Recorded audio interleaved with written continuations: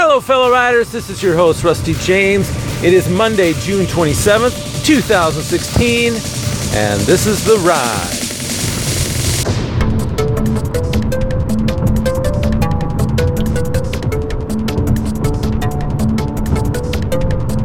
Hey, I hope you all are doing great today.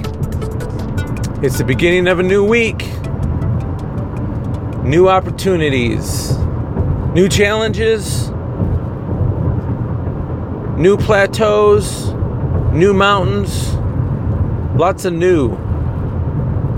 Doesn't have to be the same old, same old. There can be new things ahead. I think it's all in how you approach it, how you look at it. Sometimes it gets to be a kind of an ongoing struggle. We see our every week the same old, and we wonder why we're on this treadmill. It just keeps on repeating.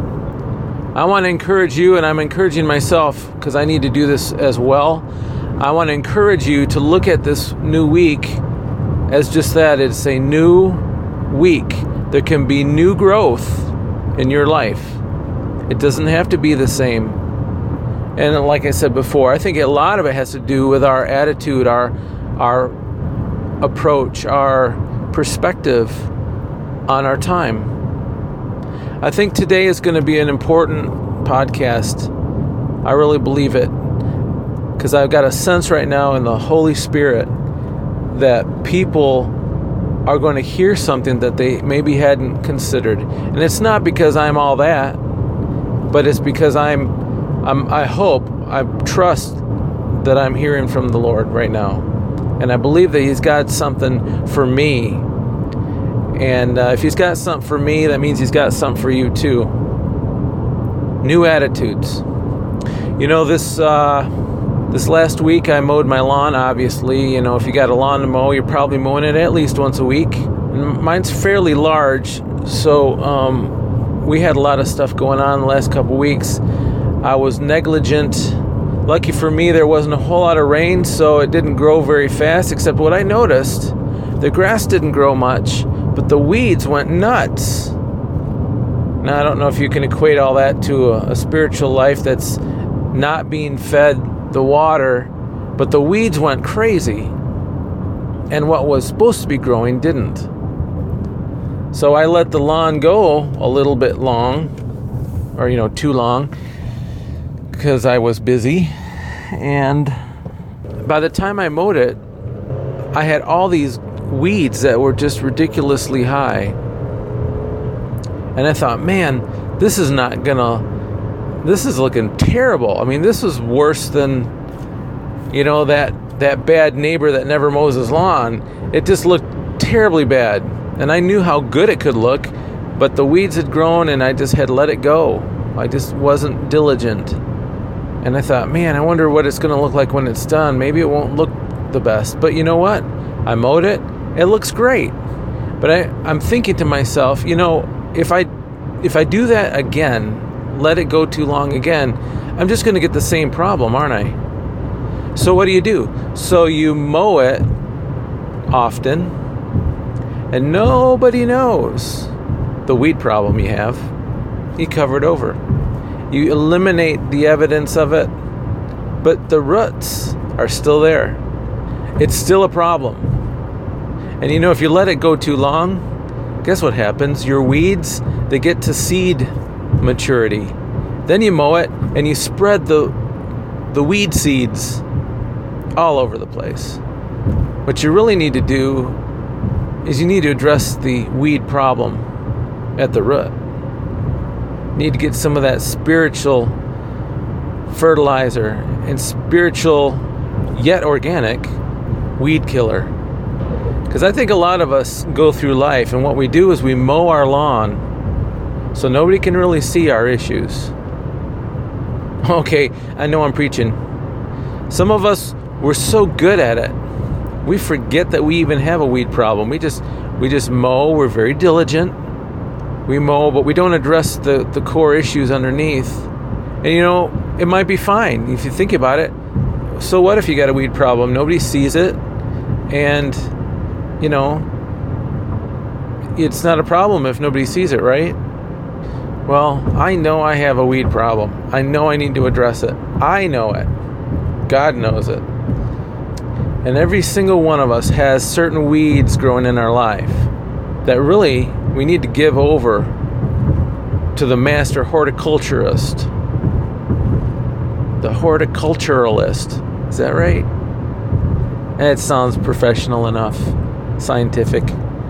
Pretend you think I know what I'm talking about. Got to give it over to him. Do you know, sometimes he might say, really, in order to get that weed situation gone, you've got to do something that you maybe don't want to do.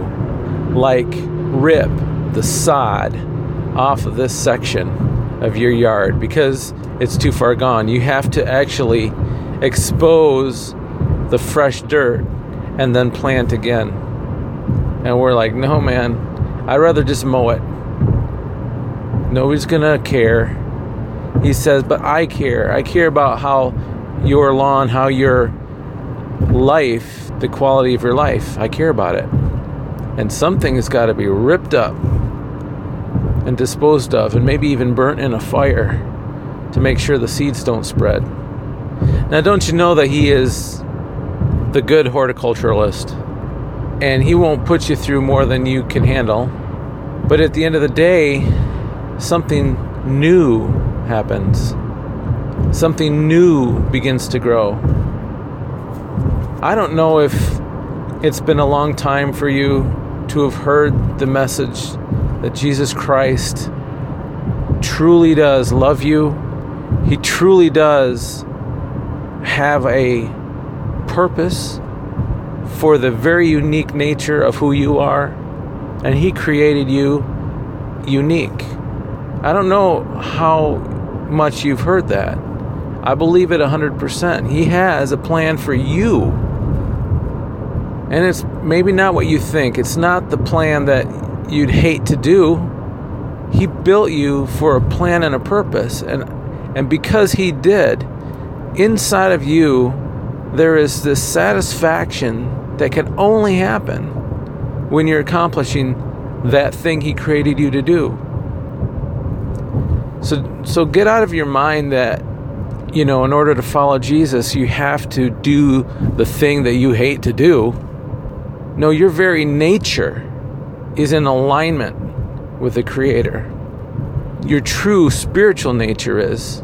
The problem is we all have a selfish, sinful nature that we have to lay down, kind of like we had to lay our lawn down and let him work it and work that soil.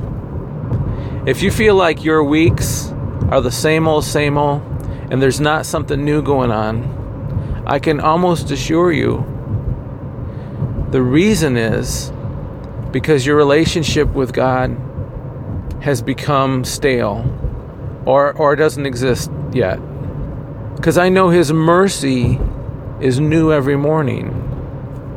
And there is newness of life in him when you are in relationship and wanting to seek his face. There's newness of life. I'm going through a period of my life where it seems like my professional situation, my work situation, is the treadmill thing. And so I need to let the Lord into that area of my life so I can have some newness going on there. I think maybe I've been leaning on my own understanding too long. Is that something that we do? Sure enough. I don't want to just be mowing over my life, hiding the weeds, not addressing them. I need to address the weeds. We all need to address the weeds. The other day I was looking out my window into the hayfield that we have, and I saw, I think it was like a groundhog or I don't think it was a woodchuck, but something that was kind of on his hind feet looking around, and I could see in the hayfield, which is all green, a little section of brown, which I'm assuming is, you know, his burrow entrance. And I saw him there. I'm thinking this is kind of like watching Animal Kingdom or something, right out my own window. And I know that we have some birds of prey that hang out near our barn. They kind of hang out on the top of my barn. The most I've ever seen together have been two up on the peak of this barn, kind of surveying the land, surveying a lot of that hayfield. Hopefully not surveying my chicken coop area. I haven't bothered my chickens yet, so that's good. I'm thinking to myself, these guys typically are loners. They hunt on their own, it seems like. And so I was kind of surprised to see two of them hanging out one time on the top of my barn. This is a while back. Well, I'm looking out at the hayfield. I see this gopher thing, and then I see one of these hawks. And he's way up there. He's probably looking for field mice for dinner. And I never see them, come down and get their food. Kind of want to see how much of a dive bomb they do. I've never seen it, but I did watch this one, and I kind of watched him slowly descend. And I'm thinking, well, wait a minute. This guy, he's going to try to attack this gopher. He's not going to be able to pick him up. So I was kind of watching, and sure enough, this thing kept descending. I'm thinking, this guy is going to try to attack. This is cool. It's live Animal Kingdom, which is good because I don't have cable, so I guess I need entertainment or something. Anyway, but he lands. He actually lands, but does not come near the gopher. And but he lands, I'd say about 20 yards uphill from him. And then I realized what happened. He landed, and there was another hawk there. Now they're congregating. There's two of them. And I look in the sky, and there's three more hawks kind of circling. I'm thinking, this is getting good. And this other one starts coming down. I think maybe this guy's going to attack. Nope, he lands. Finally, there's 4 to 5 hogs hanging out. And I'm thinking, are they eating something? It doesn't look like it. They're just kind of, I just see their heads in the hayfield. And that other animal is still at the burrow, standing up. I don't know if he doesn't realize the hogs are there or just doesn't care because he's big enough. I don't know. And I'm thinking, are they all kind of having a confab about whether or not they should attack this animal? Or what's the deal? I was hoping that they weren't having a discussion about whether or not they should attack the chicken coop, at dusk or something. But it gave me a picture. I'm that gopher, and I've got an enemy. And that enemy is out there, and he's wanting to determine my weakness. It's not a smart enemy. All the enemy knows is that I have humanness in my nature, and so there are certain things that I might be weak at. But it's pretty dumb. He's cunning, but he's dumb. He doesn't know my relationship to God and my strengths necessarily until I wield those strengths against him, and then he might learn a lesson. But we all have an enemy. And I don't want to just cover over my weed problem, getting back to that. I want to address it. I want to address it at the roots. I want to get the weeds out because I have this enemy. And apparently, it's not just a single enemy that I could maybe take on with my bare hands. No, there's multitudes. And they're cunning, and they're deceitful, and they use lies. Lies? Yeah, lies. How do they use lies against you? Well, how about this one? You're no good unless you can get a really good job and get high pay. Or you're worthless if you can't find a spouse right away. Or you've got no value to society unless you have wealth or position, power. Are those lies that we sometimes buy? You know what those lies do? It colors your attitude and it colors your perspective. And didn't we talk at the very beginning about perspective? And if your perspective is off, your week will be off. Your newness of life could be cut off. And if you buy those kind of lies, you might believe that there is not a God who loves you and who wants you to have newness of life. You might believe that you've got to strive for all these things that might not be easy and might not even be possible because that's not your purpose and the plan isn't that for you. But we might be striving for the thing that we think society is demanding of us, and it's not our gig. Now, how do you know what your gig is? I don't know what your gig is. I barely know what mine is. But I know where I can find the answer. I absolutely know where I can find the answer. Without a doubt, I spend time with my God. I understand who He is more and more by what's in the Word of God. I'm sure that once I get to my deathbed, I will only have glanced the surface of the depths of the knowledge of Him. But I want to reach that deathbed knowing that I was wanting to know more and more of Him every day of my life. And I want that for you too, because I believe that newness of life can be for you. Lord, we thank You that You have made it possible that we could know You, that life is worth living because we know who You are and because You loved us first. Help us, Lord, if we're trying to cover our weeds by a surface job. Help us to give our life to You so that You can do what needs to be done. Help us be aware of our enemy. Help us to find the answers in Your Word so we can combat this enemy. And Lord, I thank You that You bring newness of life to us every day of our life when we are in relationship with You. We thank You, Lord. We ask that You would touch everyone who's listening with the power of God right now. In Jesus' name we pray. Amen. All right, everybody. Stay in the Word of God. Live in peace and pray for those who persecute you.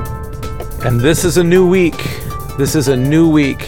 This can be a brand new week. I believe for good things for you and for me. I expect it. I will live it in expectant joy. And I will see you on the flip.